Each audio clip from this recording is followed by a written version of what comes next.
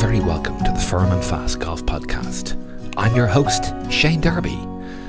During the various COVID lockdowns, my beach walks on Portmarnock's Velvet Strand were more often than not whiled away listening to Australian golf-related podcasts. Titles such as I Seek Golf, the Good Golf Podcast, The State of the Game, and The Thing About Golf may ring a bell for some of you. You may also recognise names such as John Huggan, Mike Clayton, Jeff Shackelford, Jimmy Emanuel, Rod Murray, and of course Adrian Logue. If Rod Murray is banana number one in these endeavours, banana number two is most certainly a gentleman called Adrian Logue, who I'm very pleased to welcome to today's episode. In addition to assuming co-hosting duties with Rod on the Good Golf Podcast adventure, Adrian is also the Chief Information Officer for GolfLink, the national computerised handicapping network that links all Golf Australia affiliated golf clubs and their members. Adrian originally hails from Maitland in the Hunter Valley in New South Wales, but now resides in Ultimo, under the shadow of the Anzac Bridge, not too far away from Sydney Harbour. Mr. Logue is one of the main conspirators responsible for the fact that I'm doing this pod. A self-confessed golf course architecture fan, occasional writer, Australian Golf Magazine course writer, commentator on golf-related logos, and a prolific photographer of golf courses to boot. In other words, just the sort of guest profile that fits the bill here at Firm and Fast. After talking him up like that, we'll have to see if he stands muster to the introduction. Many thanks for tuning in. We do hope you enjoyed the episode. Well, Adrian, it's great to finally have you on. How's the spring coming together in Sydney? I understand you've had quite a wet winter as it finally stopped raining. Thanks, Shane. Yeah, it's cleared up a little bit here. We've just started to get a bit warmer weather. We're into like the 20s in Celsius these days, which is the only proper way to measure the weather. And there's a lot less rain and things are starting to dry up. But apparently there's another El Niño event coming for our coastline, so we're going to get a lot more rain apparently, but you know, we're just enjoying a little bit of sunshine while we can at the moment. Good, we'll get the gumboots dusted back out just to be prepared for that properly. Just wondering, Adrian, if, just for listeners that don't know who you are, perhaps you could give us a quick introduction to who Adrian Logue is. Sure, well, I'm a software developer, which is maybe a bit of a stretch for a golf podcast, but I'm lucky enough to be doing most of my software development in the golf industry, so I work mostly in handicapping in Australia. That would probably be news to a lot of people who listen to the podcast that I do, which is the Good Podcast with Rod Murray. We don't really talk about that stuff much. And other stuff that I do, writing for Golf Australia magazine or just taking photos and putting them on Twitter and Instagram. I've managed to get a career in golf through software development, and I've tried to sort of take advantage of that where I can to make everything I do about golf. I've had these opportunities presented to me through my work, and I've managed to explore other areas of golf as a result of that. And I think that's where most people probably come across me is through photos on Twitter or the podcast that I do with Rod. You know, I haven't given you advance notice on this. I did play golf with a good friend of mine in Royal Dublin yesterday, and he heard that I was having somebody on from GolfLink, and he was interested to know if you can answer this question. But in terms of the implementation of WHS in Australia, obviously you guys, I think, were probably 12 months or so ahead of us, if you like, in Ireland and the UK.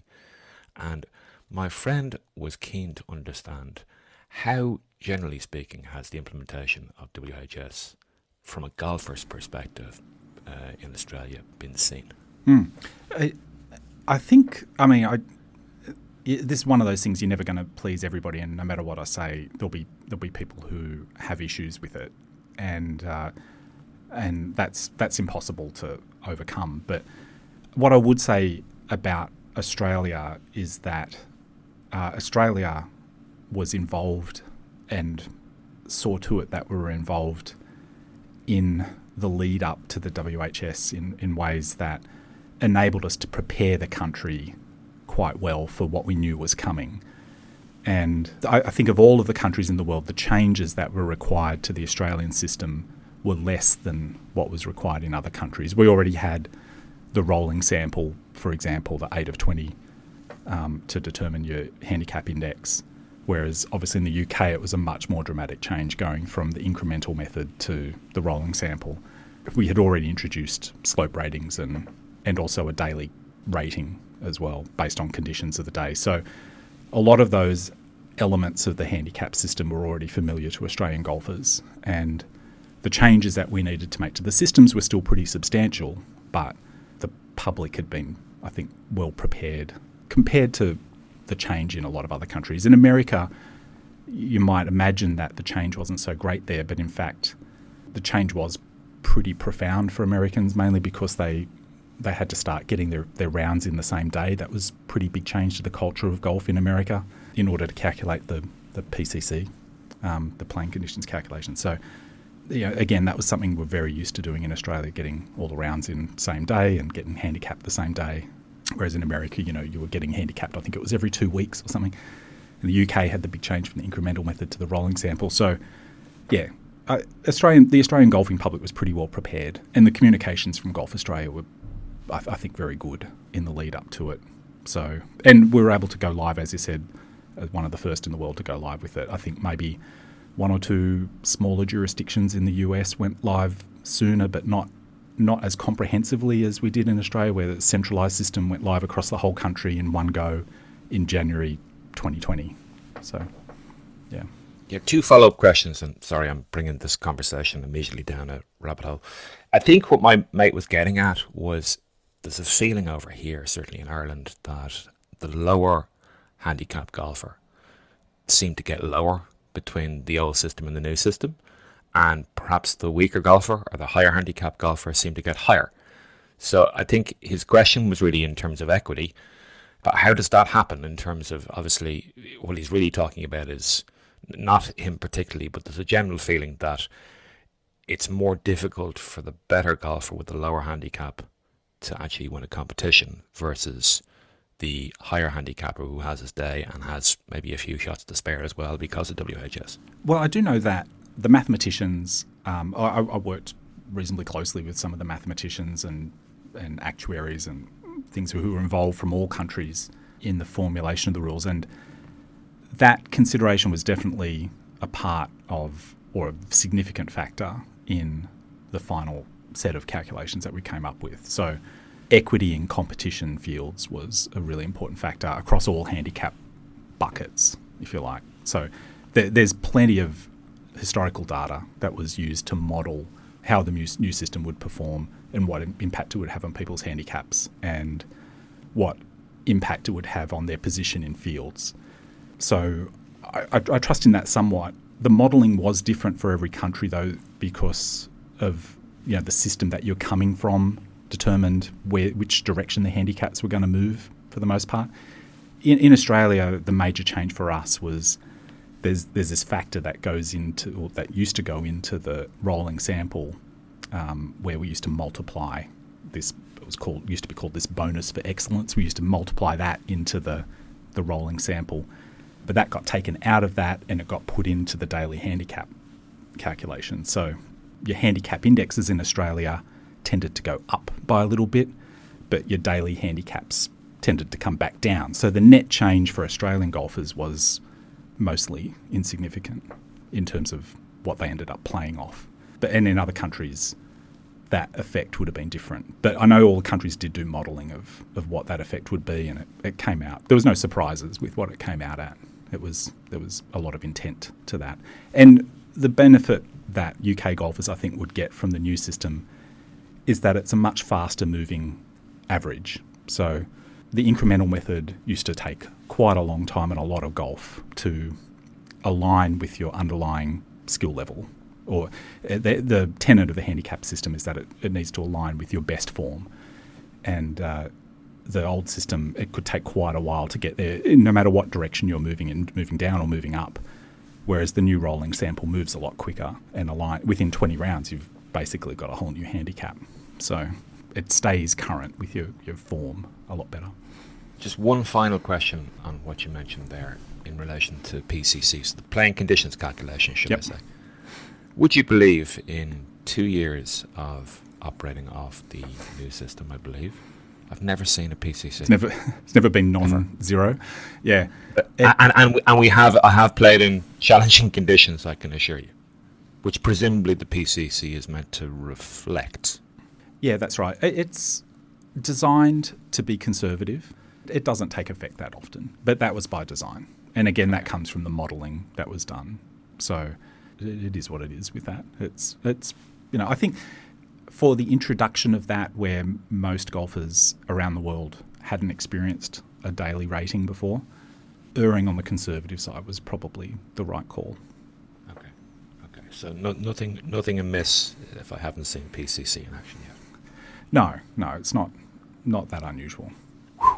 Thank God.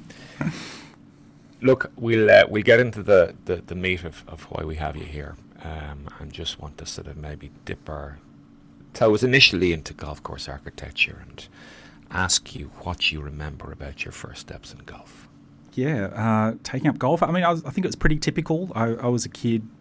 I grew up thinking like a lot of kids. I grew up in a little town in New South Wales called Maitland. Actually, not such a little town. It's probably about the third biggest city in New South Wales. But I think, like most kids, I thought I was meant to play footy, and golf wasn't like a tough enough sport for a kid growing up in Maitland.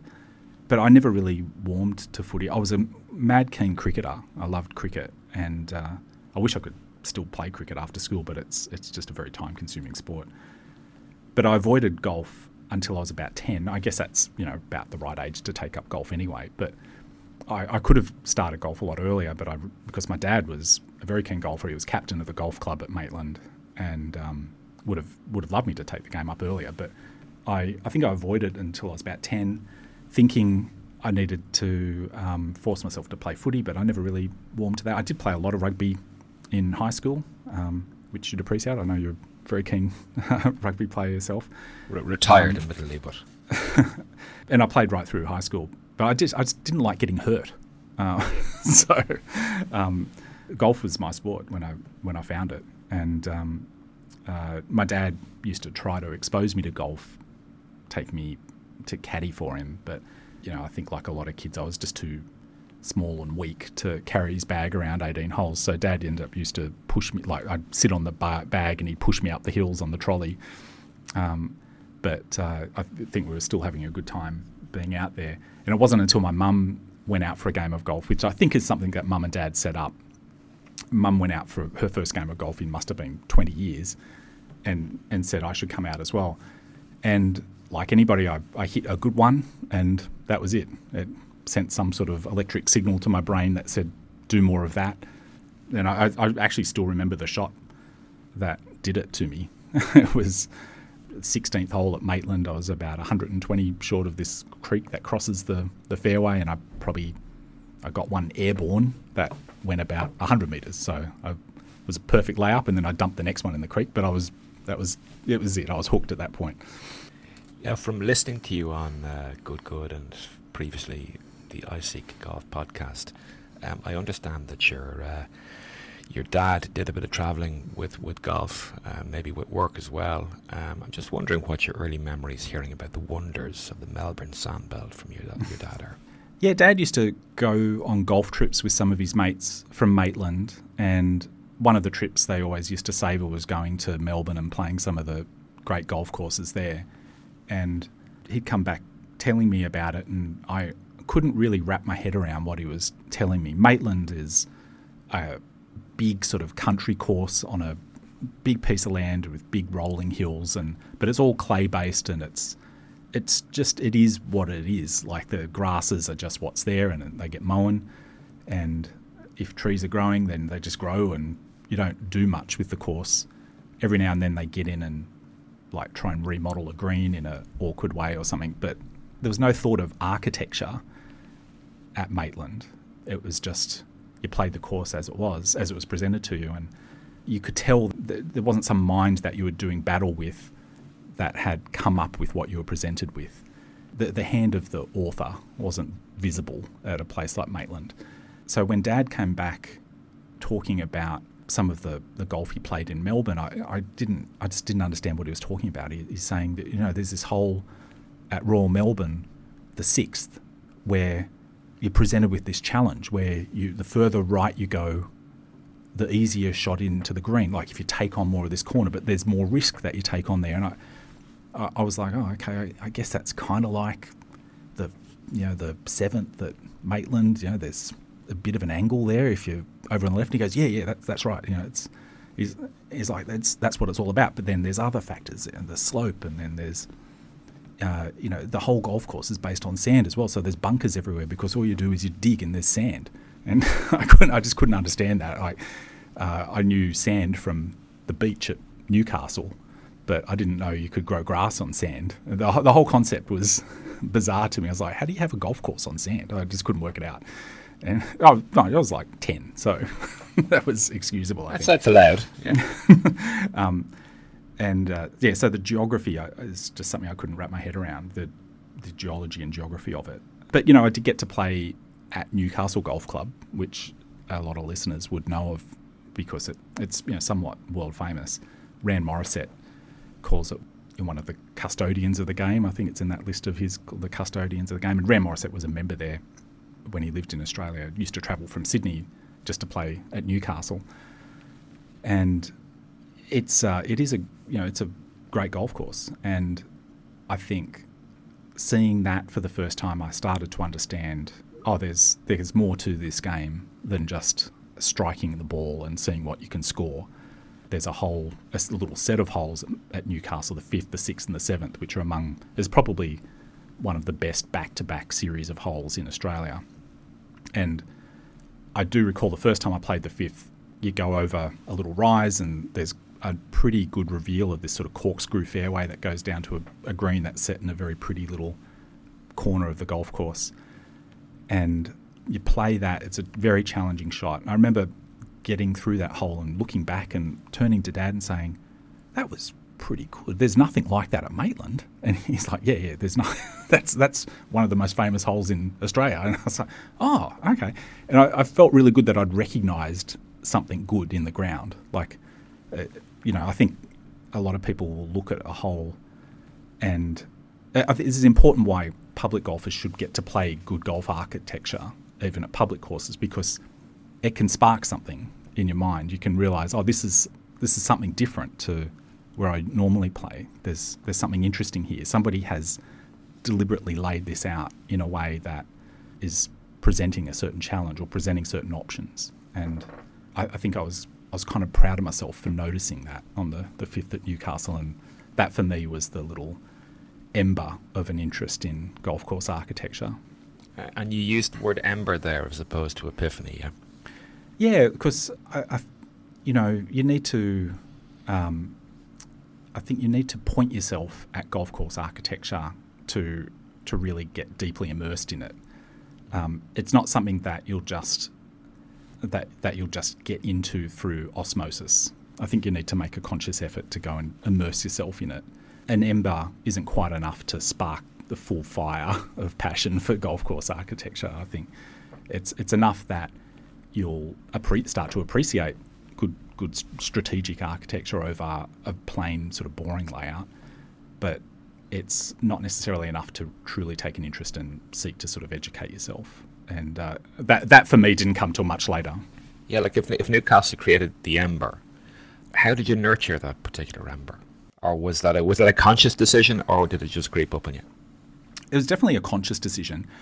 With work, I had the opportunity to travel around a fair bit, and at first I was like bag tag Barry. I was like, I want to play here because it's famous, and I want to play here.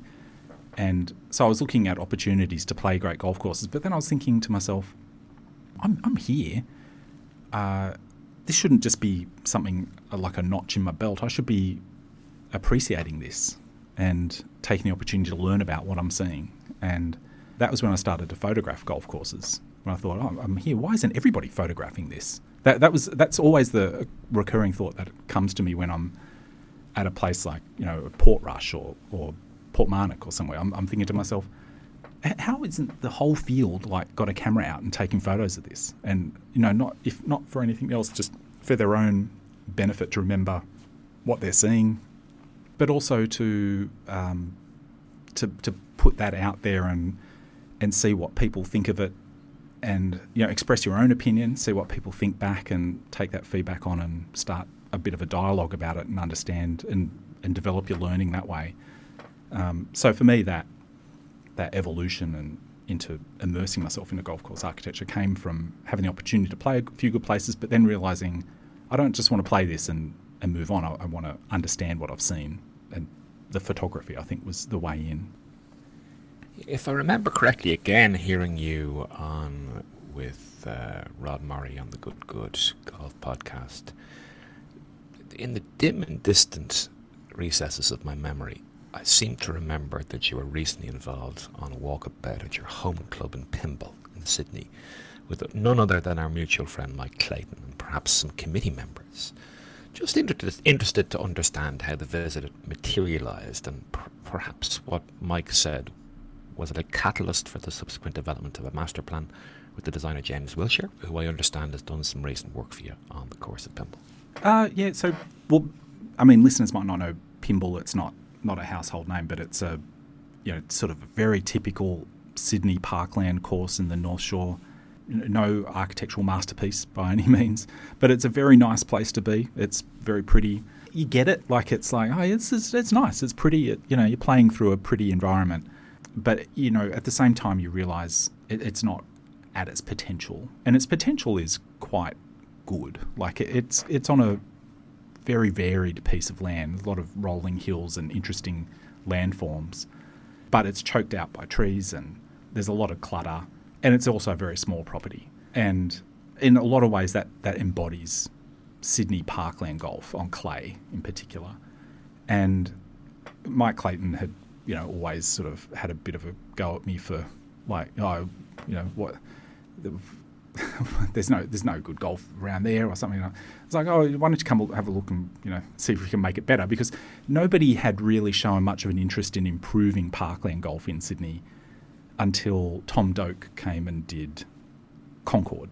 There are a lot of local architects doing the odd bit of work here and there, like redoing a hole here or there, or adding a hole, or very minor rerouting, or some green complexes or something like that. But then we had that project with Tom Doak, and then Harley Cruz redid Kalara, which is another course, very similar sort of style of course to Pymble. And both of those projects have vastly improved the golf at those two courses, Concord and Kalara. So at round about that time, interest in improving that area of golf in Sydney, I think, was pretty high. And when Clates was up here for the senior pro-am at Kalara, I think it was, coincidentally, I said, why don't you come up to Pymble and we can have a little walk around. So it was just me and Clates had a walk around. The captain might have came out and said g'day, because I just gave him a heads up that he was coming. And we're walking around. My main memory of it was he said, looked around and said, there's 12 good holes here. The potential for 12 good holes. And I said, wow, 12. So 12 good holes and 6 average holes? He goes, no, just 12 good holes in the whole property. so that was a bit of a blow. Unsurprisingly, though, he had a very good recollection of most of the holes, and I don't think he'd played there since the 1970s. There was like a New South Wales PGA or something there in the 1970s that he played in, but he still had a pretty good recollection of the routing and the hole numbers and what each hole was about. His main bit of feedback was that it needs to declutter, just vegetation management, mowing lines, and getting rid of coarse furniture and gardens and things like that. That was his main bit of feedback. Yeah, I do remember he saw, as we were walking around, we saw one of the better golfers on the course. I said to Clates, that guy's off, he's off scratch, actually. He's one of the better golfers in the club. And Clates said, is he? Okay, call him over. And as he's walking over, Clates, he whispers to me, he goes, I'm going to ask him a question. His answer's going to be faster greens and consistent sand in the bunkers. The guy comes over and he goes, so what would you do to improve this course? And the guy, he thinks for a minute, he goes, it'd be good if the greens were a bit faster and, if there was consistent sand in the bunkers. And Clates said, thank you, go away now. He started to walk away. And point proven. Really loud, so the guy could still hear. He goes, see what I mean? See? That's really angry. He was angry. He was genuinely angry. Anyway, the guy walked away going, "What was that encounter?" I don't know if you recognise Mike Clayton, but that was quite funny. But and as you say, that didn't lead to James Wilshire's engagement. I don't think Clates or OCM or Clayton Design were even invited to tender at Pymble in the end. But there was a tender process which was won by James Wilshire, who's a local architect. That was one of the main criteria for the club, that they wanted somebody local. And he's going through and doing a master plan at the moment, and taking a couple of holes out of play at a time, and working through the whole thing. The club's centenary is in a couple of years, and they want the whole thing redone. 18 new greens, 18 new tees, all the new bunkers by 2024 sometime. So that's underway, and there's been some work done on that already, which I've posted a little bit about. But I'd like to just jump into the podcasting sphere with you for a little while. As we mentioned earlier, you're the regular co-host to Rod Murray on the Good Good Golf podcast. Am I correct in saying you've been podcasting with Rod for the last 5 years or so? Yeah, I think it would have been around 2015, 2016 that we started. I was obviously working for GolfLink, the national handicap system, around that time, and the website, a lot of people will remember golflink.com.au was actually sort of the biggest golf website in Australia at the time as well. And we had a editorial team, which Rod was a part of. We had videographers and writers and social media people and the whole thing. And Rod was a part of that. So we'd see each other around the office, and we spent a lot of time together. I was often at the tournaments, like in a capacity sort of running the website or the live scoring at tournaments. So I was in the tent in the media centre, and we just were spending a lot of time together. And I'm not sure quite how we fell into doing a podcast. It was initially the iSeek Golf podcast, as I think you mentioned, and that became the Good Good Golf podcast. But I think initially, at least, it was mostly Rod being just nice to me to let me on the podcast with him. But, we've got, I think, pretty good chemistry, and hopefully some people find it interesting. We're not that interested in building a big audience for the podcast, which is probably pretty obvious from some of the subject matter we go into. In that way, we find the audience selects itself, and if we're losing listeners every episode, we feel like we're probably doing the right thing, because we're culling the field down to the people who are really, really interested in it. So we try to cover topics that aren't typical of a lot of golf podcasts. We don't do a lot of tour talk, although we have some guests regularly who are world experts in that, like John Huggan or Clates as well. But we try and cover other topics like public golf and equality and sustainability and some other issues like that. So that tends to be, each episode we put out tends to put a bunch of people off, which we're fine with. At the end, we can probably fit the whole listenership in this room here in Sydney Podcast Studios, and that'd be great.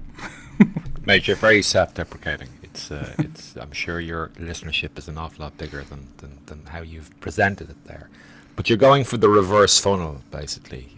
You're looking to kick people out as opposed to get people in. So doing your job successfully, potentially by definition and by extension, means that you have no listeners at the end of it.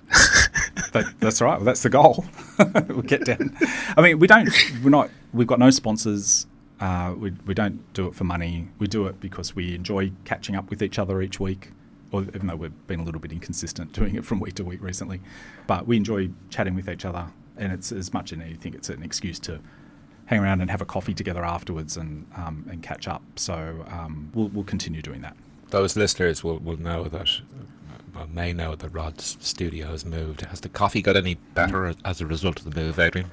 Oh, great question. The walk from the station to get up to this studio is significantly better. It's just a gentle sort of uphill par 4, short par 4. It's probably driving a 9-iron, and it's also like a reasonably level piece of pavement and everything. People don't understand just what a horror show it was walking across the highway over this rough ground and like through building sites and stuff to get to his old place, and then it was this dark, danky building that really looked like it should be demolished and is probably going to get demolished in the next year or so.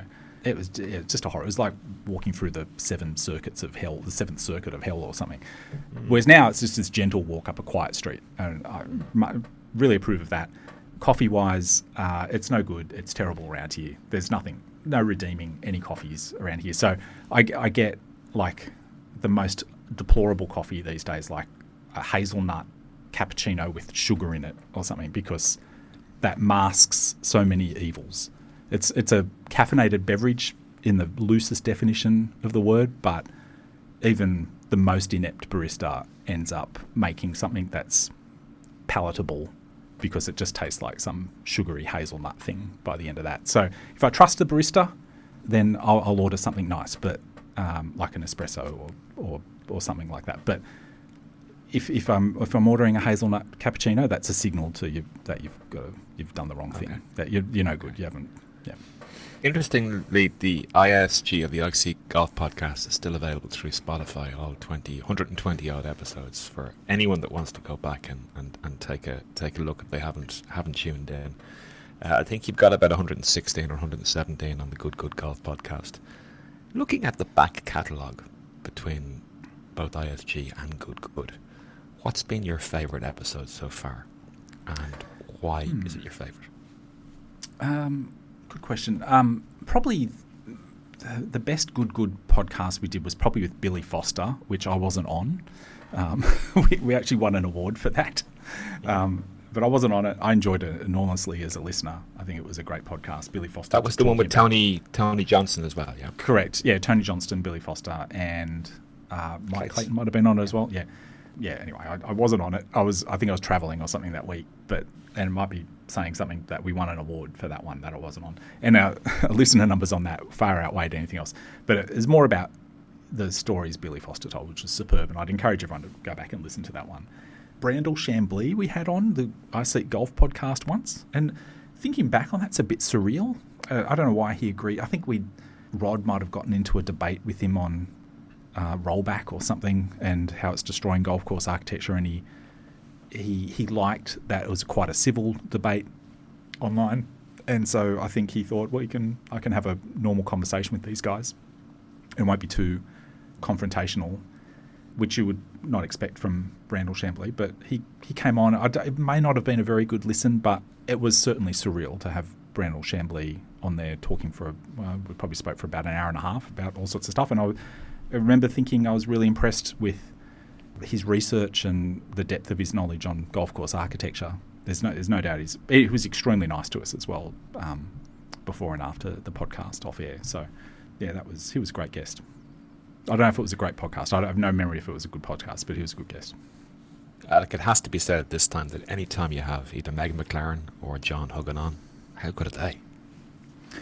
Yeah, Meg McLaren's great. I find her fascinating from the writing perspective, obviously, but there's a meta sort of aspect to that I found interesting, or that I continue to find interesting, which is to explore her motivation for why she writes. There's a quote that I heard, which I think it's something like, you can become a better thinker if you become a better writer. And I don't know who said that quote. It's probably Mark Twain. Every unattributed quote's Mark Twain, right? But I think that sums up Meg pretty well. She seems to write to clarify ideas for herself, and I think that produces pretty good writing. If anybody tries that, I think that's a good way to produce something interesting, is to have the kernel of an idea and then to clarify it for yourself, start writing it. And then that leads to the second part, which is you become a better thinker by becoming a better writer. So that's the topic I always enjoy exploring when we have Meg McLaren on.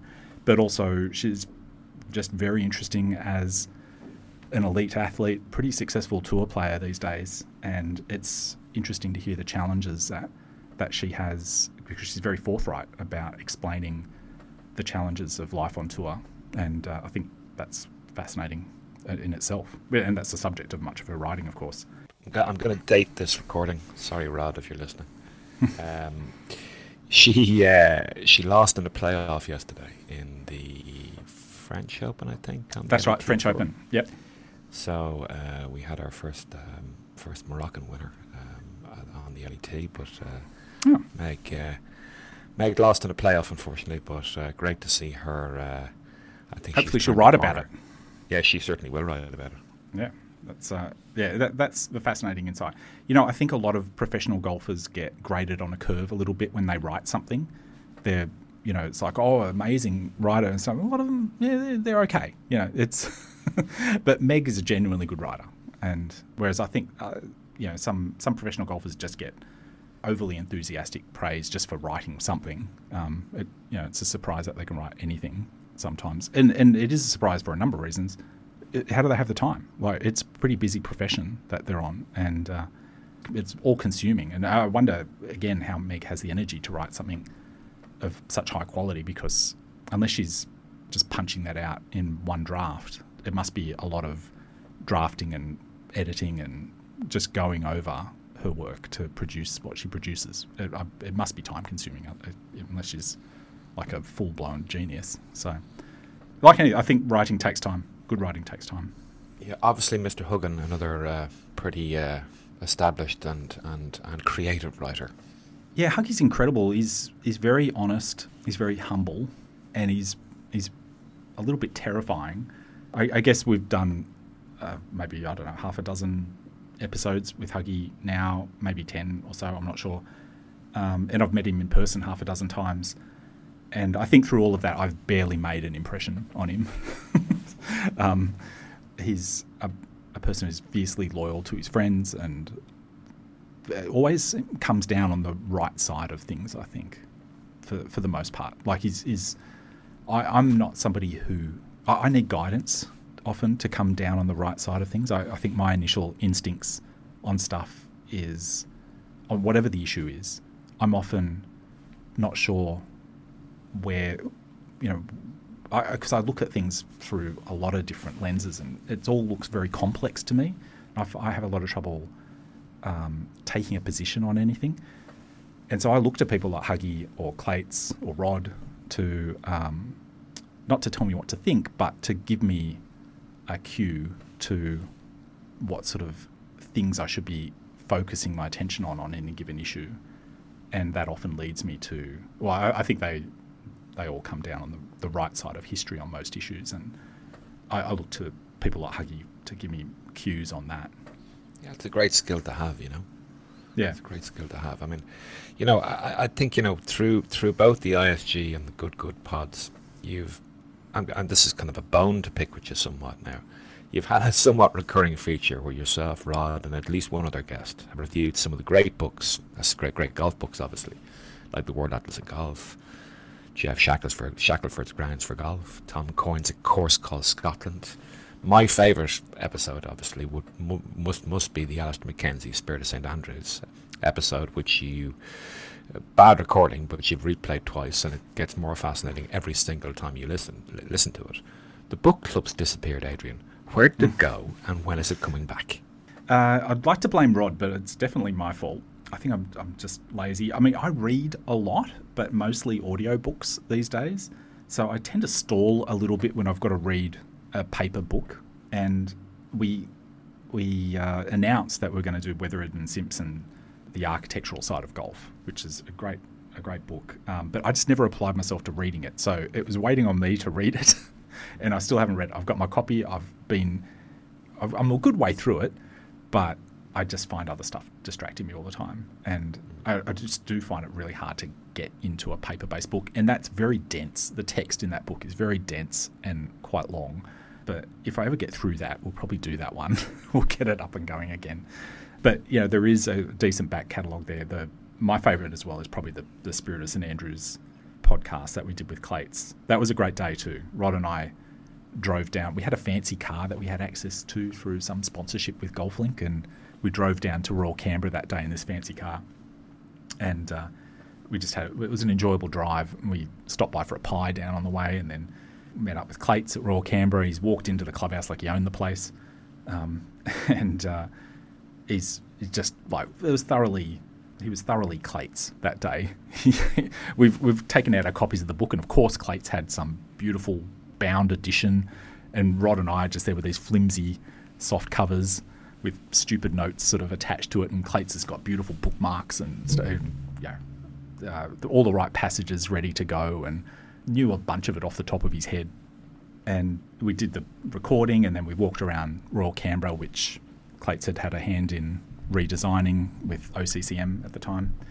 And that alone is a great experience. Everyone, if you could sell that experience of walking around a golf course from the 1st to the 18th with Mike Clayton, that would be worth a fair bit of money, especially a course that he's had a hand in designing, and just hearing some of the insights that he has about the place. But it was something, we didn't set it up with Royal Canberra, we just went out and started walking the course.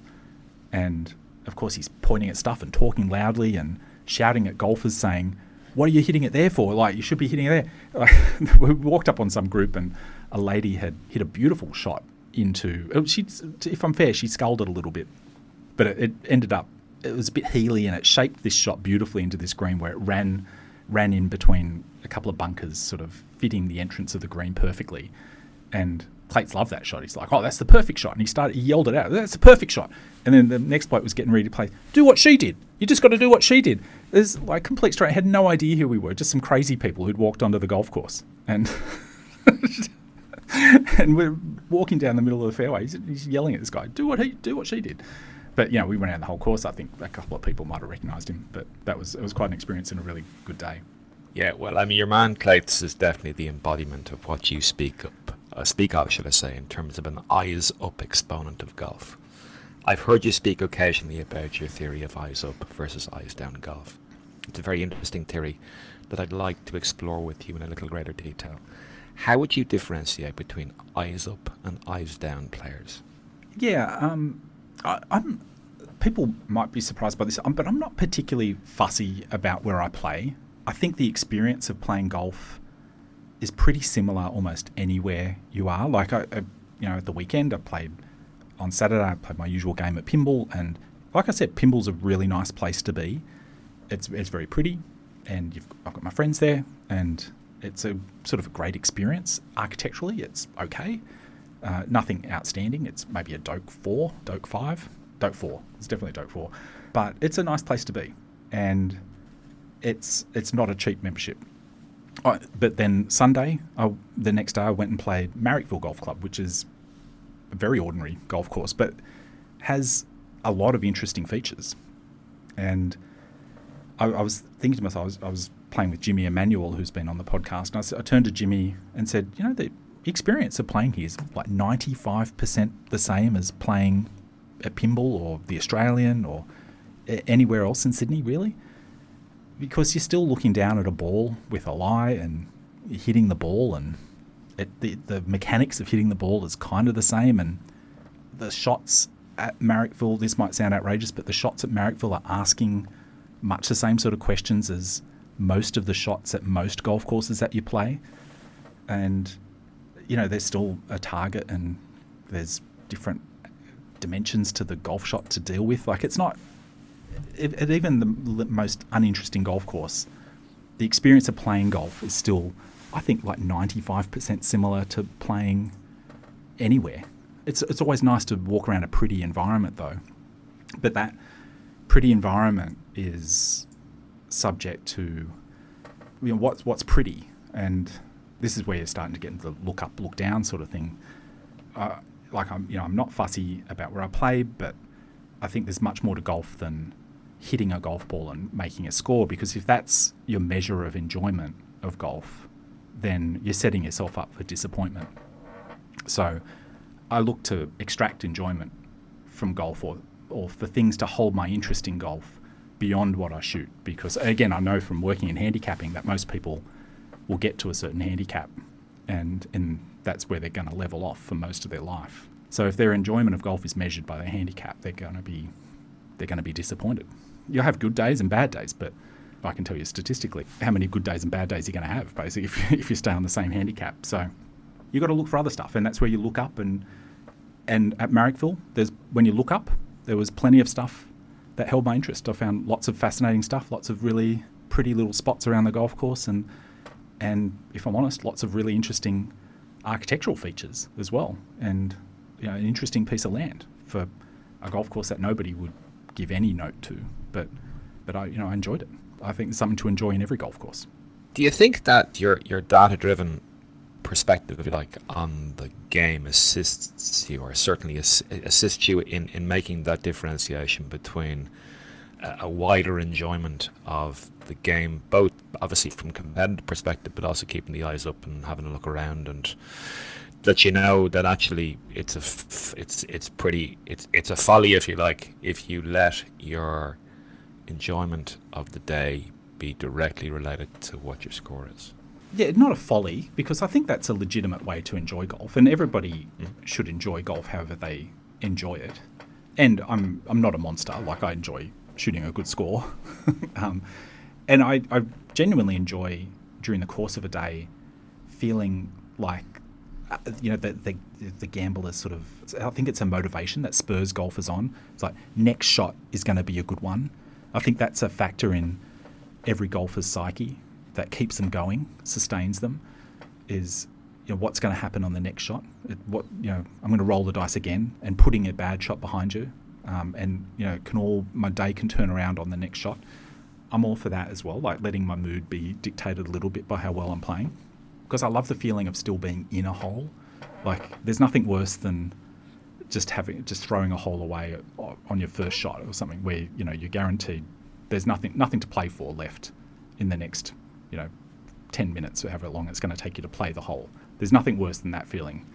Even if you've hit a poor tee shot, if there's an opportunity for recovery and you're still in a hole, if you think your way out of the situation you put yourself in, I think that's something that's really an enjoyable aspect of the game. I like that, and that I think directly relates to scoring. But you can drive that same enjoyment from match play, and maybe more so, because are you ever really out of a hole in match play? I suppose you are. You can dump a couple in the water, but it's only a hole, so that's right. The roll of the dice occurs again straight away. Everything's reset. That's right. On the next tee, which is, I guess, ultimately it's 18 individual little matches. Yeah, that's right. By 18 holes kind of thing. So I'm not one to say, I think it's an additive thing to look up and enjoy other aspects of golf. So that's where, you notice paths or vegetation management or course furniture, things like that, and start to form opinions on those things, or the transitions from greens to tees, or just the way a whole golf course is themed, or the vistas that you see, or the way the whole thing's tied in from a shaping point of view. I think all of those are aspects of golf that are accessible to anybody if you want to access it. Those are extra things that you can enjoy on top of having a score. Look, that's very much an exploration of a more holistic, eyes-up approach, as you say, in terms of appreciating the great game of golf. I've had a thought to myself now, maybe miles off, but I think it feeds into your eyes-up theory. Originally in uni, I studied marketing, and I've held a number of positions over the years in the wider golf space, specifically in relation to marketing. In quieter moments, I often wonder whether many golf clubs and facilities appear not to fully understand how best to market their offerings. Golf is obviously an unusual product in that it's experiential, it's perishable, and I kind of think that the traditional view of committees and professional staff and that sort of stuff in relation to golf is very much on the 4 Ps, if you like, of product, price, place, and promotion. I'd like to posit a suggestion that as a direct result of where golf sits on the tangible-intangible continuum, the utilisation of the 7 Ps which are associated with services market could possibly be considered as a better measure. As we said, the 4 Ps are product, price, place, and promotion. When you append the 7 Ps idea, it actually adds in processes, physical evidence, and people to the aforementioned 4. Do you think there's any veracity to what I've just said there? I think you've got a background in marketing, don't you? You've studied marketing. Mm-hmm. I haven't, but I've worked in a lot of environments where marketing's been an important part of the work. As I said, I'm a software developer, and for a lot of that time, I had my own business, my own consultancy, where I worked across all sorts of industries, not just golf, in finance and publishing and all sorts of things. And all of those involved software engineering and design and marketing and subject matter knowledge. So, and I think what I observe in golf is that it's very rare to see those things all intersect. I'll stick to what I know, which is the technology side of what you're talking about there, and how marketing intersects with technology and design as well. And I think it's very rare in golf, and in the way golf clubs present themselves, say, on their website, which is should be a fairly simple piece of technology. But I think it's rare for golf clubs to have a well-engineered website that also has world-class design, that also displays good golf IQ. That intersection of things is very rare. And when you see it, it stands out. And I think the Masters website is a fantastic example of where the intersection of all of those things occur, and it happens in the app for the Masters as well. And generally the marketing for the Masters. I actually think their design has a lot you could be critical of, but there are some elements of the design of the Masters tournament that is consistent, and they're tent poles of their design that they can go to and people recognise. That creates a very strong brand. But that they've carried that across very strongly into their digital assets, in their app and their website. And their golf IQ also comes across very strongly in those assets. And their engineering's obviously excellent in those assets as well. So you get those rare examples like that, which demonstrate the intersection of all of those things, which make all of the other examples stand out as being deficient in some way. And your average golf course website and how golf markets itself, from a website point of view to the experience of going to a golf course, falls well short of what it could be or what it should be. And it's no surprise, really. Most golf clubs are pretty small organisations, right? I think in Australia we're a little bit more obsessed than most countries in making businesses out of golf courses. We have a lot of golf clubs here which have a CEO and like a whole sort of management structure, and that go beyond the board. There's quite a big staff in a lot of golf courses here, and they run like businesses with a big food and beverage operation as well as the golf operations. And they're measured in ways that any business would be measured.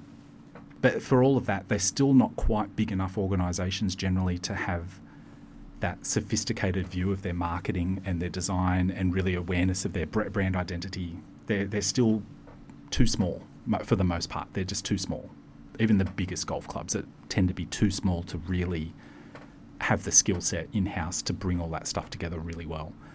The opposite can happen with really small golf clubs where there's a singular vision from like an auteur, if you like. And you see that in startups or in some resorts like a Barnbougle or Bandon Dunes or something like that, where, or more recently with a Landmand or those sort of places where there's a bit of a singular vision, and they overcome not necessarily being huge organisations by having a strong vision and a strong brand, and that translates into a strong brand identity.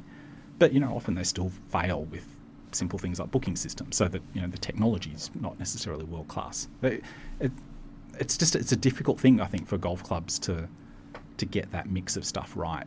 And it's probably no surprise that an organisation as colossal as Augusta National is the one that has got it right.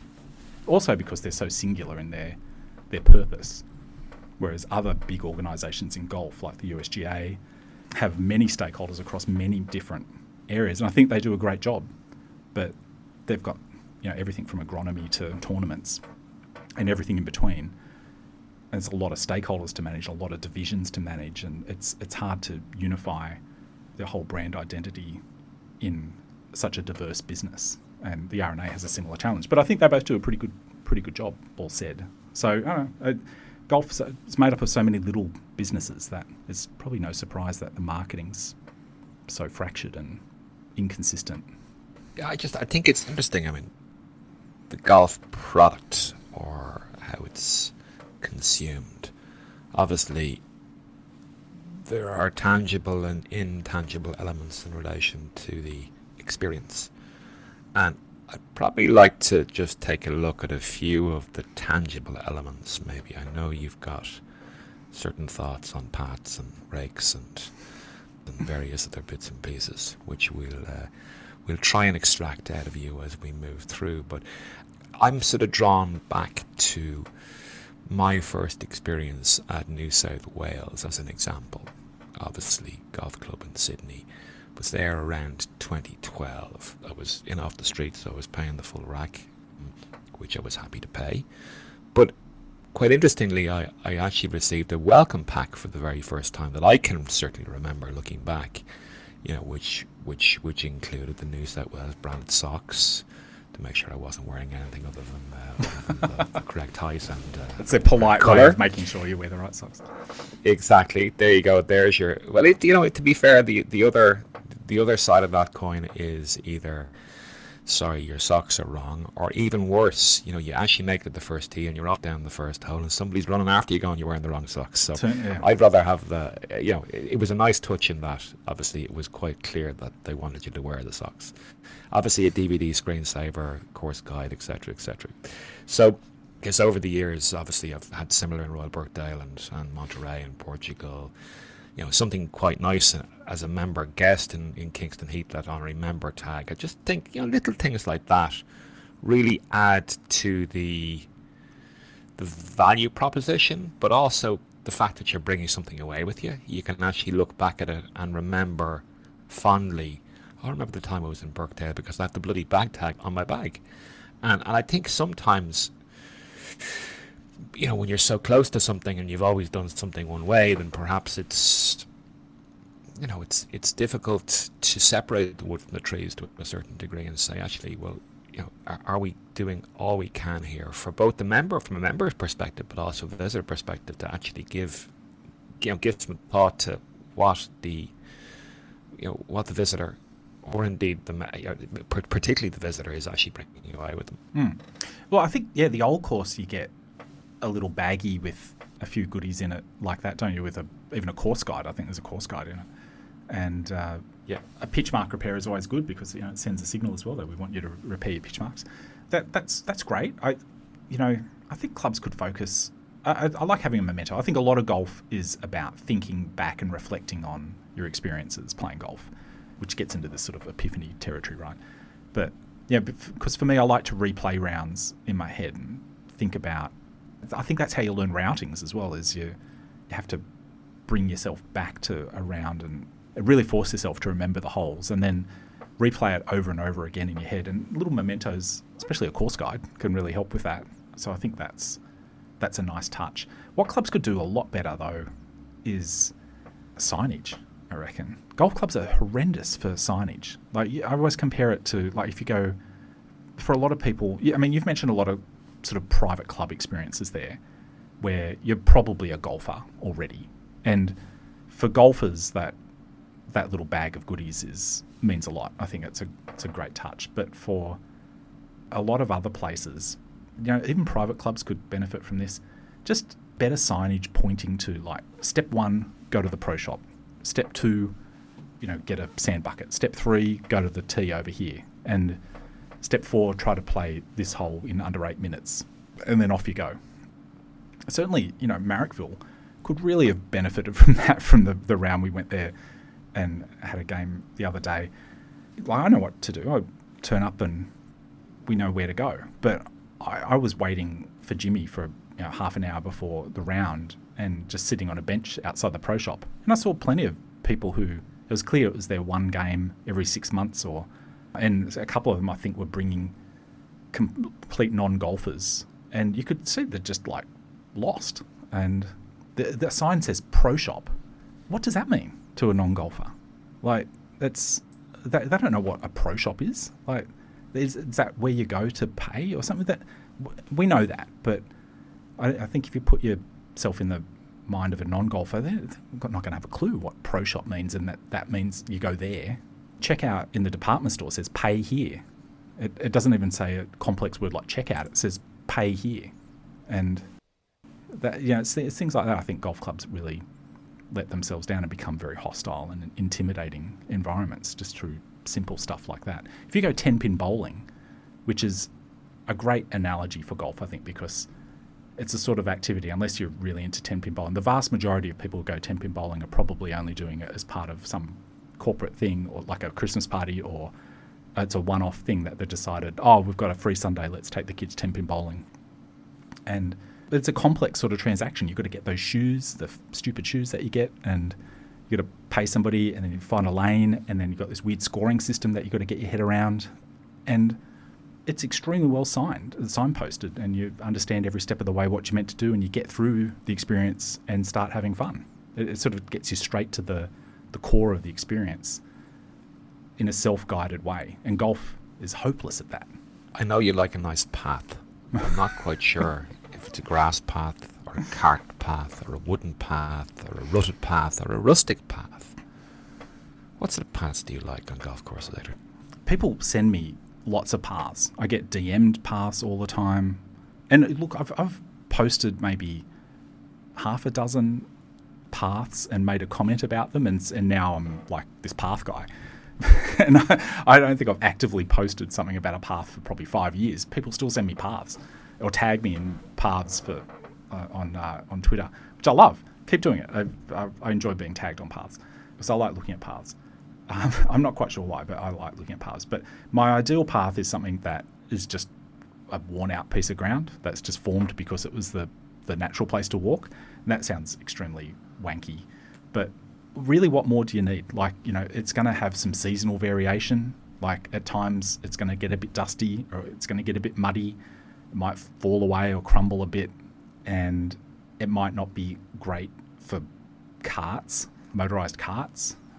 And I think that's a whole other area which you need to think about.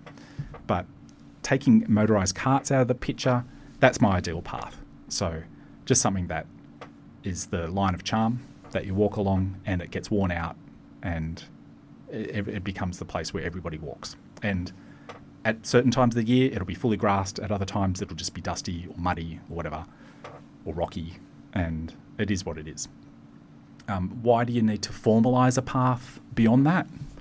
And what sort of formalising of a path do I like? I don't know. I think you've got to start, like, is it really a high traffic area? Do you really need to formalise it? Do you have motorised carts at the club?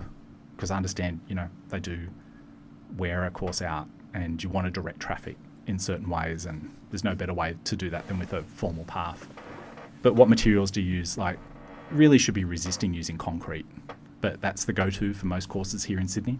I understand it to some extent. Like, we're on clay here, and if we've learnt nothing from the last 12 months of constant rain, it gets very muddy, and a golf club is a going concern, and you want to have the course be playable even in the worst of conditions, and you can't have carts tearing up the ground and the turf all over the place, and so a cart path can tend to take care of that. And selling motorised carts is a decent form of revenue for a lot of courses, and I wouldn't want to deny them of that.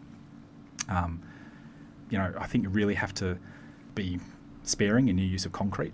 It just looks awful. It's a permanent scar on the golf course. My home club of Maitland, where I used to play as a kid, has concrete paths throughout most of the golf course now. It's probably the major change that I've seen since when I used to play there. And I played thousands of rounds of golf there and never gave the first thought to a path because no part of the golf course was ever really worn out that much, apart from the places where the maintenance crews would travel across frequently to get to one part of the course from the other. Those were the only formal sort of gravel paths that we had around the course. But I think the culture of golf at that golf club has turned to a lot of the members have their own motorised cart, and they park it in the shed at the golf course and go out in individual carts in a group of 4. Like, you might have 4 carts go out. And yeah, for that course to sustain that culture and keep the membership happy, they've put concrete paths in, and it's not good from a golf point of view. It's not good. It looks terrible, but it keeps the course happy, and it gives the members what they want, I guess. So that's what golf's become. I just challenge every concrete path I'd see, because maybe it's fine just as gravel or some sort of crushed granite, or you've got some fantastic grass, like maintained fescue paths in Ireland and Scotland. I think they're very pretty, but they can be very fussy looking. Like, they're like little mini fairways, and it's a beautiful aesthetic, but expensively obtained, and I just question whether it's any less beautiful than a worn out piece of ground. I think undoubtedly there's a functionality to it, and it's not that I don't like grass paths. They're lovely, but you wonder, there's a bit, maybe I'm putting too strong of a term on this, but there's a bit of an epidemic of manicured fescue paths over here, particularly on, it strikes me a little bit as conspicuous consumption to a certain degree and keeping up with the Joneses. And yes, it does give a nice flow, and bearing in mind all of the things that you said in terms of traffic management and wear points and so on and so forth. But it's almost as if it's, we have to have a grass path because so-and-so down the road has a grass path. It's FOMO to a certain degree. And you do sometimes wonder, it's a nice to have. If you look at the cost implications, be it either from an irrigation perspective or a resodding perspective or whatever else it might be, and knowing that these, generally speaking, and I'm sure it does happen occasionally, but you're not hitting golf balls off it. It's really just for foot traffic and wheel traffic, if you like. I'm just wondering, when you weigh things up, if it actually, aesthetically it makes sense, but when you actually look at how much it costs, does it actually make sense over and above using that expenditure somewhere else? Yeah, for sure. You've got to know what you're getting into. Even with concrete paths, maybe in particular, they're expensive to maintain because they can look horrendous after they crack up for a while, and it's very expensive to patch up a concrete path. And then you've got a patchwork path, which looks horrendous. So a concrete path looks great for a year maybe until it starts to crack, and then it needs to be patched, and then it becomes this multicoloured nightmare. And then you get another committee that comes in and goes, we're gonna patch this piece of path with some of that rubber stuff, that rubber composite over the top of the concrete because that'll look better. But they're not doing the whole path, they're just doing this bit which is crumbled apart, and again you've got this weird patchwork, and it's expensive, really expensively obtained bad look. So the fescue paths, at least that's an expensively obtained good look. But I think clubs should be aware of what they're getting into with that. The question I'd ask is, it's another thing on the course that can break. If you're setting up a perfect path, it's something that the moment there's an imperfection introduced into it, it becomes an eyesore. So your beautiful fescue path gets worn out a little bit in the middle, it draws attention to it. And the beauty of an informal path is that it's already broken, if that makes sense. There's nothing to fix. It's already broken, and it's beautiful in its broken state. It's just a rough place where people walk. And a formal fescue path introduces something else that can break, and like literally large parts of the golf course, like it's a very new maintained area that you introduce into the golf course, which people will complain about if it's got a problem. So that you're buying into that as well when you're introducing those wonderful fescue paths. But I've seen ones with graded rough on the fescue paths as well. It's taking a bit extreme, isn't it? And it's utilitarian as a result. It's not trying to be something that it's not, or pretending to be something else. And as you say, it needs to be maintained, but it doesn't need to be maintained aggressively or with a lot of expense. Yeah, and look, it could wash away. That can be a problem. Like if you start to semi-formalise a path with a bit of gravel or something, gravel can wash away. I get that, and that's where I think high traffic areas you might need to stabilise the base with some sort of matrix or something, and that's fine. Like especially alongside a teeing area or something like that. Just let it play out and see where the problem areas are, and then go formal where you need to go formal. But at every step, just question that. Don't as a dogmatic policy put paths in next to every tee or concrete like the full golf course. A lot of the worst path decisions come from a dogmatic policy that every one of our teeing grounds is going to have a path next to it. That's a dogmatic policy that doesn't look at the situation alongside each tee and make a decision on a tee by tee basis whether it actually needs something. and you bring up teas as well, obviously. In addition to potentially having a little picnic on a tee, I know you're keen on opening up the tea boxes of Sydney to families and people to enjoy the space, which I think is a very good suggestion. But just in terms of presentation of teas, are you a minimalist in terms of height, or do you like lots of knickknacks and gadgets and ball markers and ball washers and sticky up things and so on and so forth around either a first tee or any other tee on the golf course? I think you know the answer to that. That I think you can have the minimal amount of stuff on a tee, including not elaborate tee markers, just sort of humble little things that show you where you should peg it up, and distance and a hole number. Do you really need anything more? I don't. The old course does this great, and if it's good enough for the old course, why isn't it good enough for every other course that orders horrendous tee markers and elaborate signage and things from some catalogue? The old course has very simple markers on the tees, and you know where to peg it up, and that's all you really need, isn't it? I don't know. Tees are interesting or undervalued parts of the game, really, because that's where I think most of the conversation in golf occurs, on tees. By the time you're sort of out into a hole, you're off on your own adventure, and people don't even sync up that much on the green.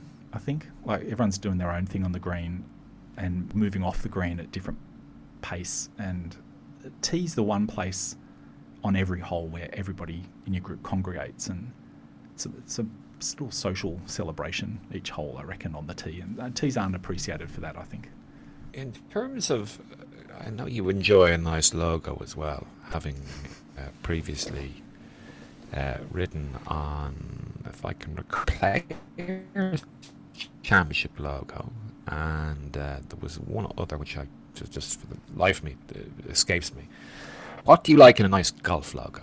Well, yeah, it gets back to our previous discussion about marketing of golf, and just what a poor job a lot of golf clubs do, and that carries straight across into golf club logos.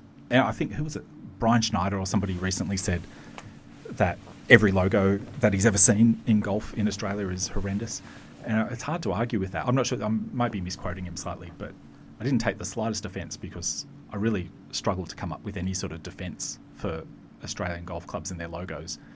Most just go to the cliched sort of some sort of monogram or wings or something. I don't know. There's a lot of cliches in golf logos, and a lot of very poor graphic design. And if there was ever a style guide attached to the logo, it's never been obeyed. They just shove it in all sorts of contexts, which doesn't flatter the logo or the brand identity of the club. Again, I think this just comes from the golf clubs being small organisations with somewhat high turnover, and it's hard for somebody to be a stewardess, to steward the brand through decades and keep and maintain it. You know, a club like Merion does it well with its logo. Is that a good logo, though? Yeah, I mean, it's good by golf course standards, but it wouldn't be a very good corporate logo. It's a little bit overly ornate and complex. It's a good piece of symbolism, but you know, the wicker basket device is an interesting standalone thing, but incorporated into the logo, it's a very ornate looking logo. It's just distinctive. I think that's why we like it. But with the critiques of logos, I think I'm a much better critic than I am creator. I find it really easy to poke fun at things that deserve to be made fun of. And I think that's why I like doing these movie reviews as well, because I've got enough of an understanding of the creative process and have done enough of it with mixed results that I understand the struggle, and I understand what the creator of something has gone through to arrive at what they've arrived at, and I can see where they've cut corners. I can see where their skills haven't been up to the task, and I think I can provide a fairly coherent critique of those things. It doesn't mean I can do it myself. I think it's a legitimate thing to be a better critic than you are creator, and I do enjoy poking fun at things that deserve to be poked fun at. And I think the ridiculousness of the Players logo is something that deserves to be made fun of. And I might have done something on the the match logo as well, which was ridiculous. I'd like to do a lot more of those, but they actually take a lot of effort to research and study them, and they're just purely for my own enjoyment. So they're not really getting published anywhere significant, except I just put them on my blog. But they take a lot of research and a lot of time to draft up those logo critiques. So I'd like to do more of them, but I haven't really got the time.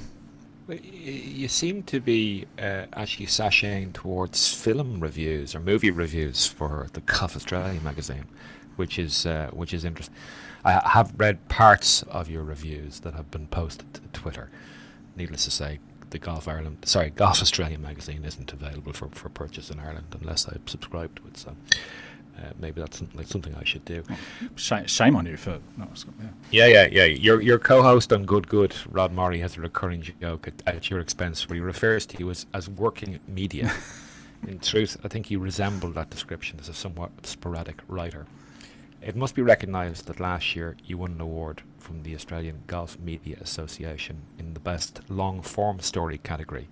The article was entitled Breaking Bad at Bondi, which I believe appeared in Caddy magazine, the brainchild of Will Watt. What can you tell us about the diggers at Bondi laid out on the cliff at the northern end of Bondi Beach? Yeah, Bondi Golf Club's a kind of a special place. And also a really unspecial place. Like, it's one of the most plain tests of golf you're ever going to encounter, but it's in such a spectacular location that it can't be ignored. And I've lived in Sydney for 30 years and went to school in Sydney before that so most of my life I've been in Sydney. And I was aware that there was a golf course up on the north head of Bondi, but I never thought it was worth going to visit. And I'm right in a way, but I'm also really wrong. It's very, very short 9 holes, and it's dusty and tiny greens, but it's also one of those places that hasn't had enough money to ever stuff it up. So it's just got this very simple features in the ground, but they're kind of sporty, and the ground's kind of firm. It's actually rocky, if truth be told. It's not really a sandy site, even though it's by the beach. It's cliff-top golf. And the property, I can't imagine there's a more expensive piece of ground anywhere in the world than Bondi for a golf course to be. At Bondi Beach, one of the most prized pieces of property in Sydney, which is one of the most expensive cities in the world to live in, with some of the highest property prices in the world. It may be the most expensive property city in the world, as far as I'm aware. It's extremely expensive here to buy property. And there you are with this incredible piece of coastline dedicated to a really ordinary golf course. So I find that intriguing. But it's a product of its surroundings, Bondi. It's a very cosmopolitan sort of place. It's kind of grungy in a way. It's got a real beach culture about it. And they're very, very loose with rules. The dress rules at the golf course are come as you are. You can wear what you're comfortable in. And that's what triggered the idea for the article. I thought to myself, is there a more subversive sentence in the whole of golf than to say, wear what's comfortable, there are no rules at the course? Most golf clubs' heads would explode if they published that on their website. And yet there it is at Bondi. Some simple words that sort of go against the institution of golf. And I thought to myself, I'll go and see what that's like. And I had been there before, but I went with fresh eyes with my camera and went and interviewed a bunch of golfers and got far more out of it than I ever imagined. And it all came from the golfers. They gave me the lines. Every single one of them said, I just asked some simple questions. What do you like about Bondi? Why are you playing here? And every single golfer I encountered said, you can get on. That was one of their main things. It's a place where you can play any day of the week. Anybody can get on. And the other comment that somebody left me, I got a lot of good material. And then as I was just about to leave, I saw a bloke who was walking off the 9th. And actually he was walking off the course from about the 7th or something. And I said, oh, you're giving up for the day? And he said, oh, no, I'm just going to go up to the clubhouse, which is the Diggers. You mentioned there's a club called the Bondi Diggers, which serves as the clubhouse for the golf club. It is sort of a restaurant and I don't know how to describe it. It's like a RSL club, like a retired servicemen's club in Australia. And it's got a very good view. It's a nice place to be with cheap food and good beer. And the guy said, I'm just going to go up in the balcony there, and when there's another opening in the field, I'll just go back out and play a few more holes. And I said, oh, that's good. So what do you like about playing here? And he said, nobody cares if you're shit. And I thought, yeah, that's great. And I closed the article with that. You've given me the perfect close to the article. So it was, wear what you want. There are no rules. You can always get on, and nobody cares if you're shit. Those are all sentences that were given to me by the club itself and by the golfers who are out there playing. And I don't know that you could get a better set of sentences to sum up public golf and everything that's good about public golf. And that sort of was embodied at Bondi. And listening to yourself and Rod on the Good Golf podcast, you mentioned public access golf, obviously Bondi, and through the two of you, I think I've heard you speaking about this as well, that actually doing the pod has opened some doors to ideas and topics and issues perhaps you might not have understood or even been aware of previously. It's sort of feeding back into that eyes up mentality in relation to golf. And obviously municipal golf is the bedrock for all golf, really. I mean, public golf appears to be under some significant pressure both in Sydney and Melbourne and farther afield in Australia. You might just tell us about the ongoings at Moore Park in Sydney, where I believe the city's Mayor Clover Moore seems to have a bee in her bonnet about potentially looking to take 9 holes off the golfing public at one of the busiest golfing venues in Australia. Yeah, Moore Park is an incredibly influential golf course in Sydney, and I think an underappreciated asset to golf and to just Sydney in general. I've travelled a fair bit, and I don't know of too many major capital cities around the world. Sydney's the capital of New South Wales, just not to offend people from Canberra. But major cities throughout the world where there's such a quality golf course so close to the central business district. And Moore Park is a quality 18-hole golf course. And it's on a good piece of ground. And it could be a lot better. It's typical of a lot of Sydney golf. It could be a lot better. But as it is, it's superb. Is it a great golf course? No. And great's an overused word. But it's a surprisingly good golf course, very close to a major city's CBD. And I can't think of too many cities around the world where that exists. And you ask yourself, is it getting a lot of use because of that proximity to the city? And the answer is yes. It's probably one of the busiest golf courses in the world as well. It does. I think some of these numbers might bamboozle international listeners, but Moore Park, I think probably last year did over 100,000 rounds of golf, which is astounding. It's sun up to sundown. There's groups of 4 going off every 7 minutes, and just that place is just buzzing non-stop, 365 days a year. It's a lot of golfers going out consistently every single day to get to 100,000 rounds of golf a year. And not only that, along the theme with Bondi, you can get on. So it's a lot of people's introduction to not just golf, but to a good golf course. And that makes it incredibly influential. Like all of those people who play at Moore Park get to experience something that is, it's a big 18-hole course and a proper test of golf. And that leads to people seeking out memberships where they can get to enjoy that experience every week with a little less tee time pressure. So in that way, I think it's one of the 2 or 3 most influential courses in Sydney, and probably the most influential course in Australia in terms of growing golf and as a feeder for people to find their way into golf club membership. There's another couple of courses in Sydney that fit that profile. North Ryde is one. People can get on, and it's a proper 18-hole course. And East Lake is another one. It's a proper 18-hole course, and you can get on there. That's probably it. Or those are certainly probably the biggest 3. And that's where I played for a long time before I joined a golf course. A lot of people have a similar experience to me where they play golf as a junior somewhere, They drift away from the game, but they still find time to stay in touch every now and then by having a social game at one of these courses where you can get on. And then eventually, when life affords them the opportunity, they can go and join a golf course.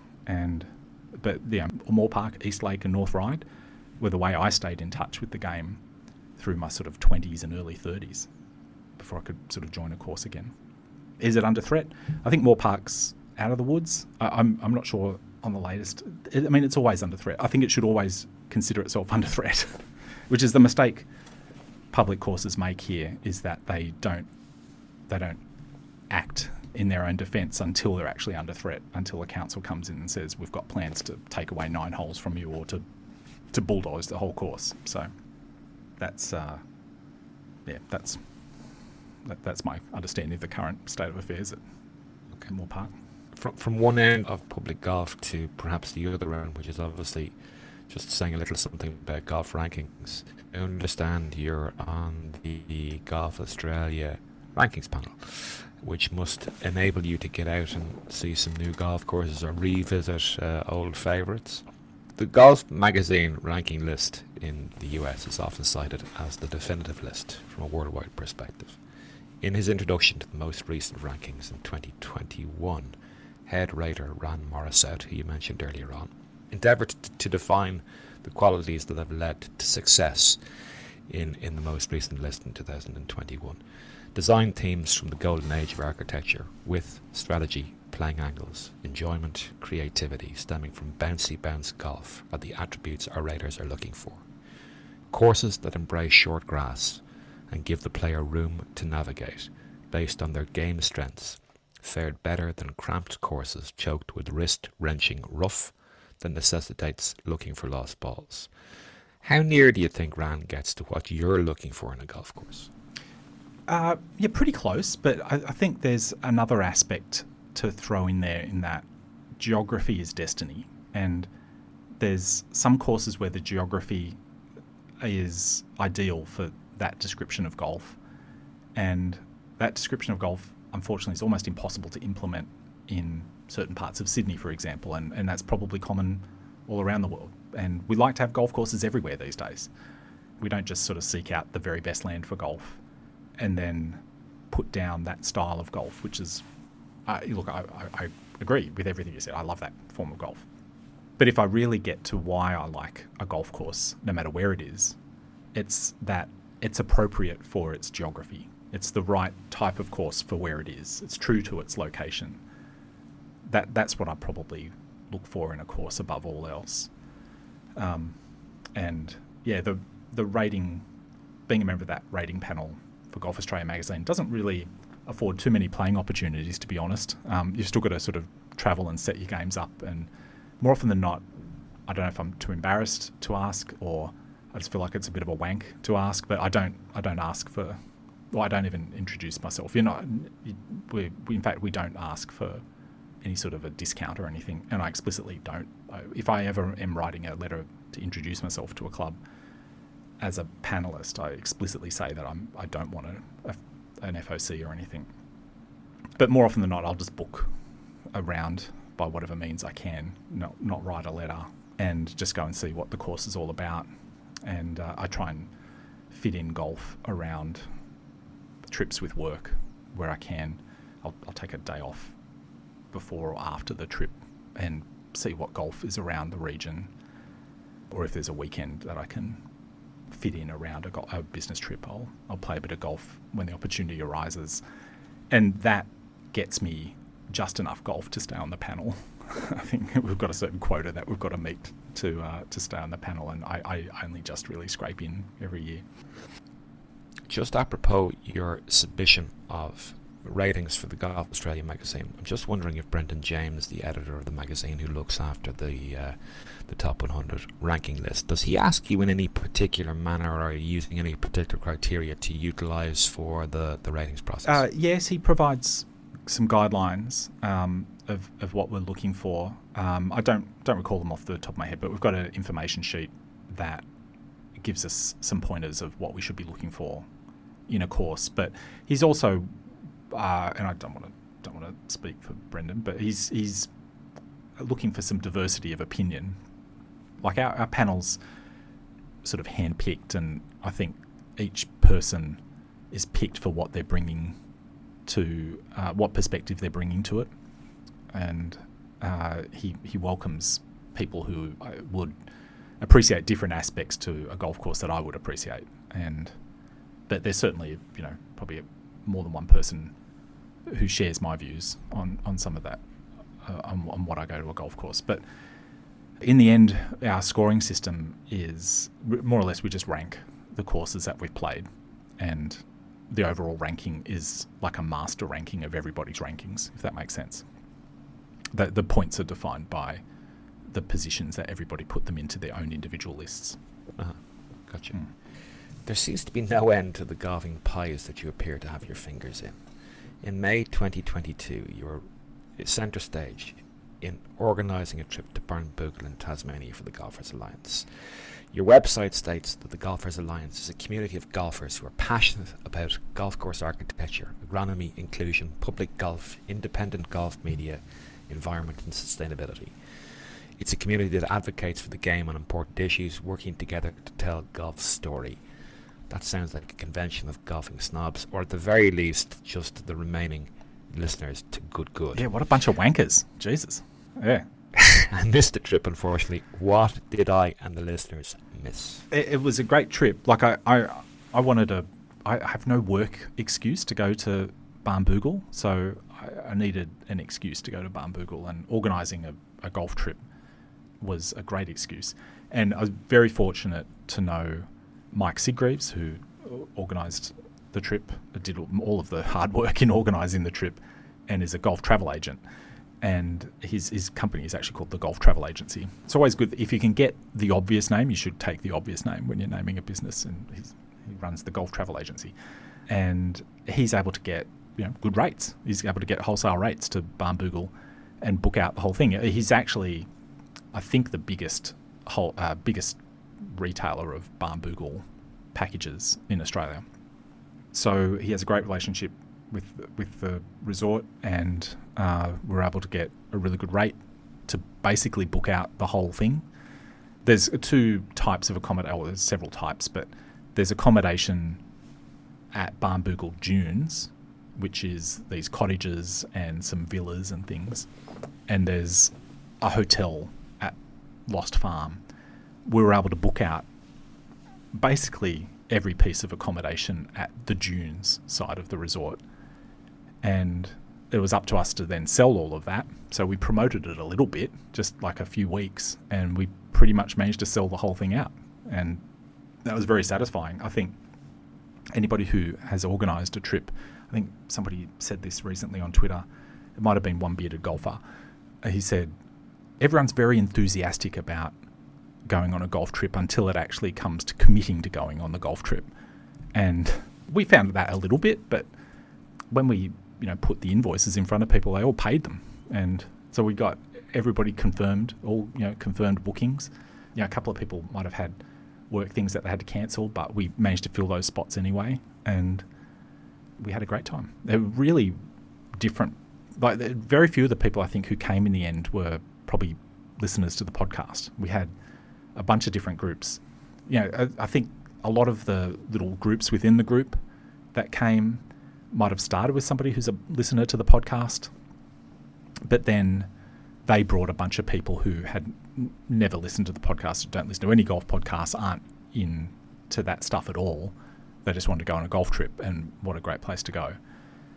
And I think for those people, that's probably what it was all about, really, because we had the whole of CDP design there, except for Frank Pont, but we had Mike Clayton, Mike DeVries, Lucas Michel, and Urian Vandervaart there, and Will Watt came along, and from Caddy Mag, who you mentioned earlier, and Peter Toogood from who helps CDP, and Phil Hill, the greenkeeper, the head greenkeeper at Barnbougle as well, all generously contributed their time. We managed to direct some funds to some of the people who we had come along, which I think was great, because a lot of people, I think, expect that certain people in the golf industry just do stuff for free, and we didn't want to have that be something that we were asking people to do. So we either asked for a very small amount of people's time, which was enormously appreciated,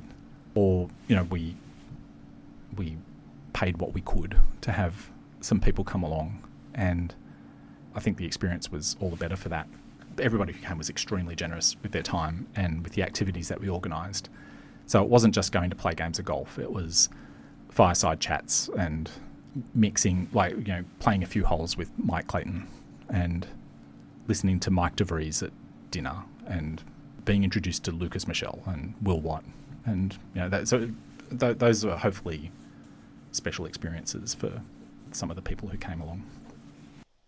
And any additional plans for a follow-up event in 2023? I would like to. It was a lot of organisation. As you said, I've got my fingers in a lot of pies, and there's a lot of work to organise. But I'd like to. We'd like to maybe think about another location, maybe the Mornington Peninsula, and play a little range of courses down there. The accommodation's a little bit easier there as well, or Cape Wickham, but there's very limited accommodation at Cape Wickham. So there's a couple of ideas. Barnbougle again. It's nothing wrong with that.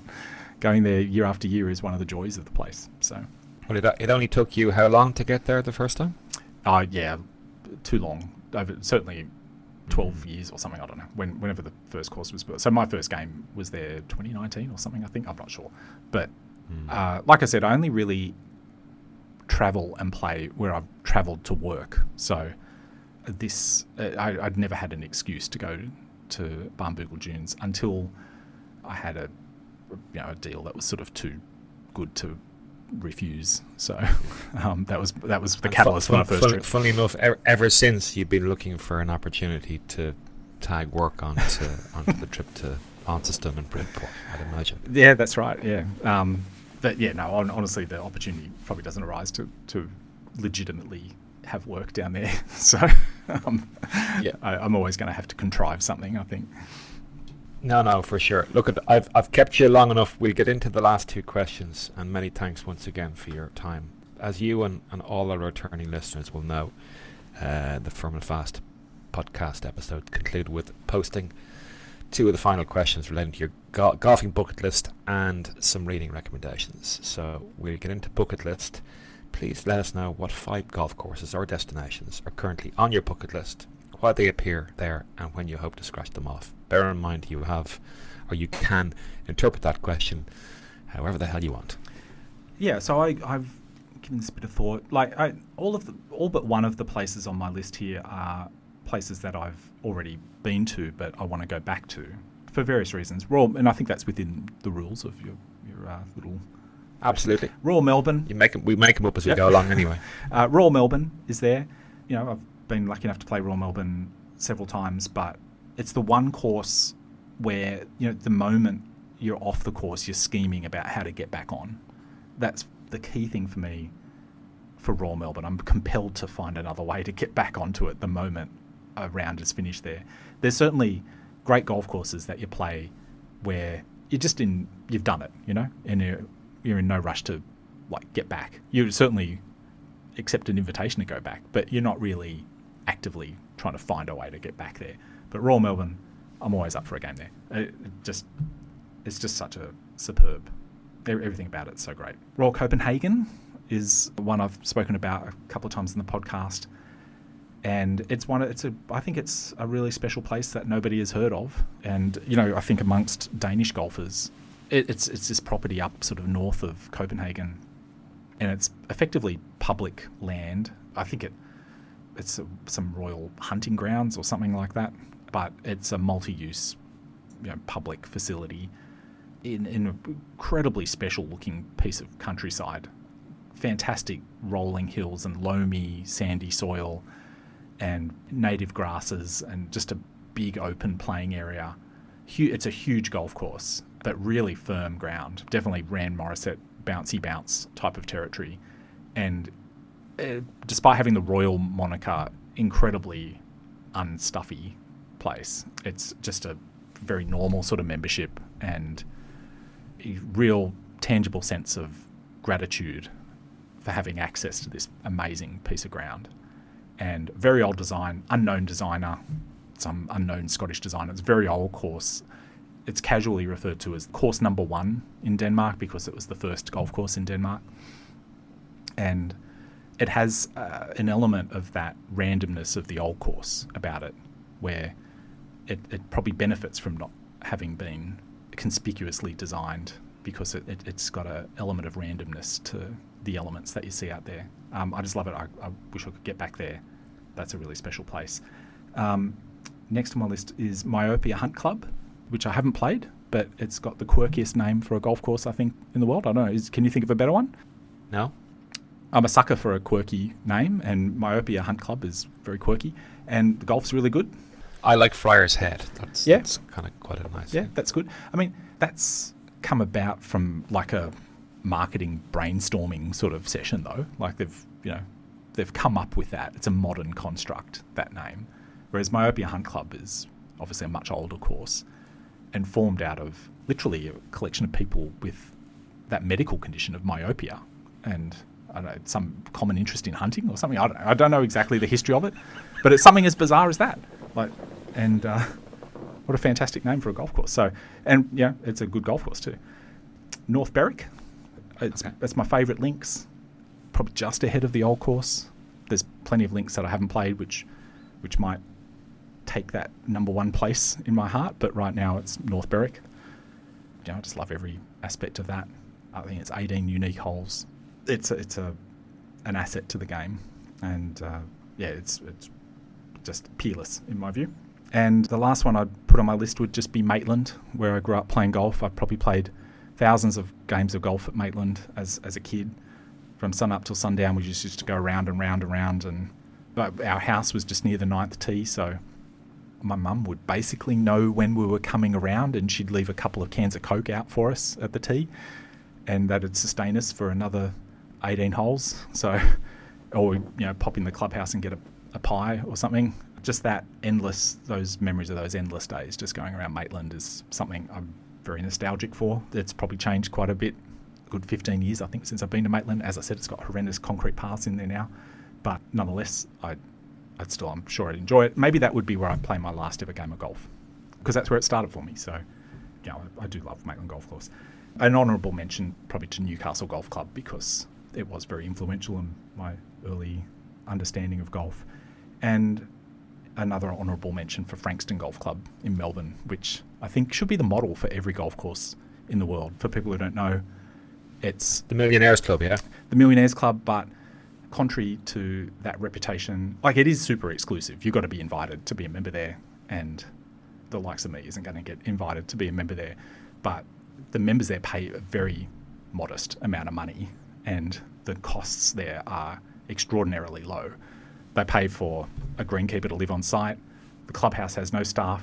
It's just locked up. It's a beautiful old cottage, and I think the members have a key and they can let themselves in, and they can leave some of their stuff there, I think, and bring their best bottle of wine and a picnic and just enjoy the facility and just lock up when they leave. And the golf course itself is a 9-hole sandbelt course, which is more or less unaltered. It's had some alterations, but it's mostly unaffected from a century of interference that you get at some clubs with committees and stuff, as we know. So it's a really pure golf experience, and there'd be a place to play out your days. So, honourable mention for Frankston. Yeah, sounds good. I mean, finally, Adrian, as a well-read individual, you should be in your element with the final question. You might recommend 2 books, or indeed 2 audiobooks, whatever you wish, that the listeners can buy to augment their current golfing libraries and maybe learn something new. I really should say the architectural side of golf, so that we can do that next episode of the book club. But I've said it, but I'm not counting that as one of my 2. I'm going to say the World Atlas of Golf, which we did do as a book club episode. To me, I don't think any book is more effective in inspiring people to develop a love of golf courses and golf course architecture and the stories associated with golf courses. There's something about the formula of that book which just captivates people, and if the more people you can expose to the early editions of that book, the later edition loses some of the formula that makes it right. Yeah, the earlier edition is Pat Ward Thomas et al., isn't it? Correct, yeah. And it's the one with the sort of 45-degree top-down diagrams of the courses, which are all hand-drawn, but beautiful recreations of the colour palette and the terroir of those courses. And then that's associated with some great essays and some amazing storytelling around those courses. So, like I said, it's an extremely effective book at hooking people on golf courses or exposing them to something that isn't hitting a golf ball, but appreciating the playing fields that golf is on and some of the stories associated with that. So, the World Atlas of Golf and a non-golf book. I really like... I'm putting a non-golf book in here as a recommendation for golfers to read because I think boards at golf clubs could benefit from this, that they should try and view golf through the lens of their own business or through the lens of other businesses, because golf in the end has a lot of similarities. Like building a golf course is probably, I think a really clear analogy is building a golf course is probably very similar to making a movie. Yeah, there's a big project management challenge. There's a lot of logistics. There's a lot of managing costs. There's a lot of creativity. In the end, it's an artistic expression, but there's a lot of stakeholders that you need to satisfy, and a lot of financial considerations to take into account, and a lot of constraints in the project of creating a golf course. And the same goes for any golf operation, like running a golf tournament or keeping a membership happy at a golf course. If only the boards at golf clubs would take those responsibilities and view them as not something that they are necessarily a fly-by-night expert in, but view them through the lens of their own profession and ask themselves, could somebody do an audit of a listed company if they've only just sort of been introduced to it? No, you need to be an accountant, you need to have a degree in accounting and so forth. Or just apply your own knowledge of your own job. Could somebody write a piece of software? Like if they've just got introduced or they've been appointed to some board to manage a software company, does that mean they can write a piece of software or create a great software product? No, I know they can't. So I assume the same of what happens at golf courses and the construction of golf courses and the running of a golf club. So I wish people would take non-golf analogies and apply them to golf. And so with that in mind, that was a very long introduction to a book that I'm recommending called Adventures in the Screen Trade by William Goldman. I'm really interested in movies. I love movies, and Adventures in the Screen Trade is one of the great books about movies and about the movie industry. And I think there's not a single lesson in there that can't be applied to golf as well. It's famous for things like nobody knows anything. And everybody in Hollywood's making it up as they go along. Nobody knows anything. And I think there's a lot of that in golf, and it's not a bad thing. People are making it up as they go along. And, that's how the business is done sometimes. But there are certain fundamentals of how you create a screenplay or how you make a movie. And that book is good at sort of identifying those and improving your sort of movie IQ so that you can see certain plot devices or certain storytelling techniques. And again, the same things apply to golf course architecture. You can see certain techniques that are being used to introduce certain strategies. And if you know those techniques, you know when the creator is going off script as well and doing something original. So I think taking that learning from the movie industry and applying it to golf is an interesting thing. So it's a good read too. It's just an entertaining read, Adventures in the Screen Trade. I knew there was going to be an analogy. We just had to wait 2 hours for it, so well done. Listen, Logue, that's it. I'm out of questions. It's been a blast. Before you go, you might remind folks where they can hear you, read something that you've written, and also how they might be able to annoy you on the socials if they're so inclined. Probably just on Twitter, at Adrian Logue, and Instagram, at Adrian Logue. I don't post that often anymore, but when there's something I want to draw people's attention to, that's where I'll put it, whether it be a piece of writing or an episode of the podcast. So the podcast is the Good Golf Podcast. We've got a great back catalogue there as well, and that's some plenty of listening and material for people to get into there. Adrian, it's been a real pleasure, mate. Thank you very much for your time. Catch you again soon. Thank you, Shane.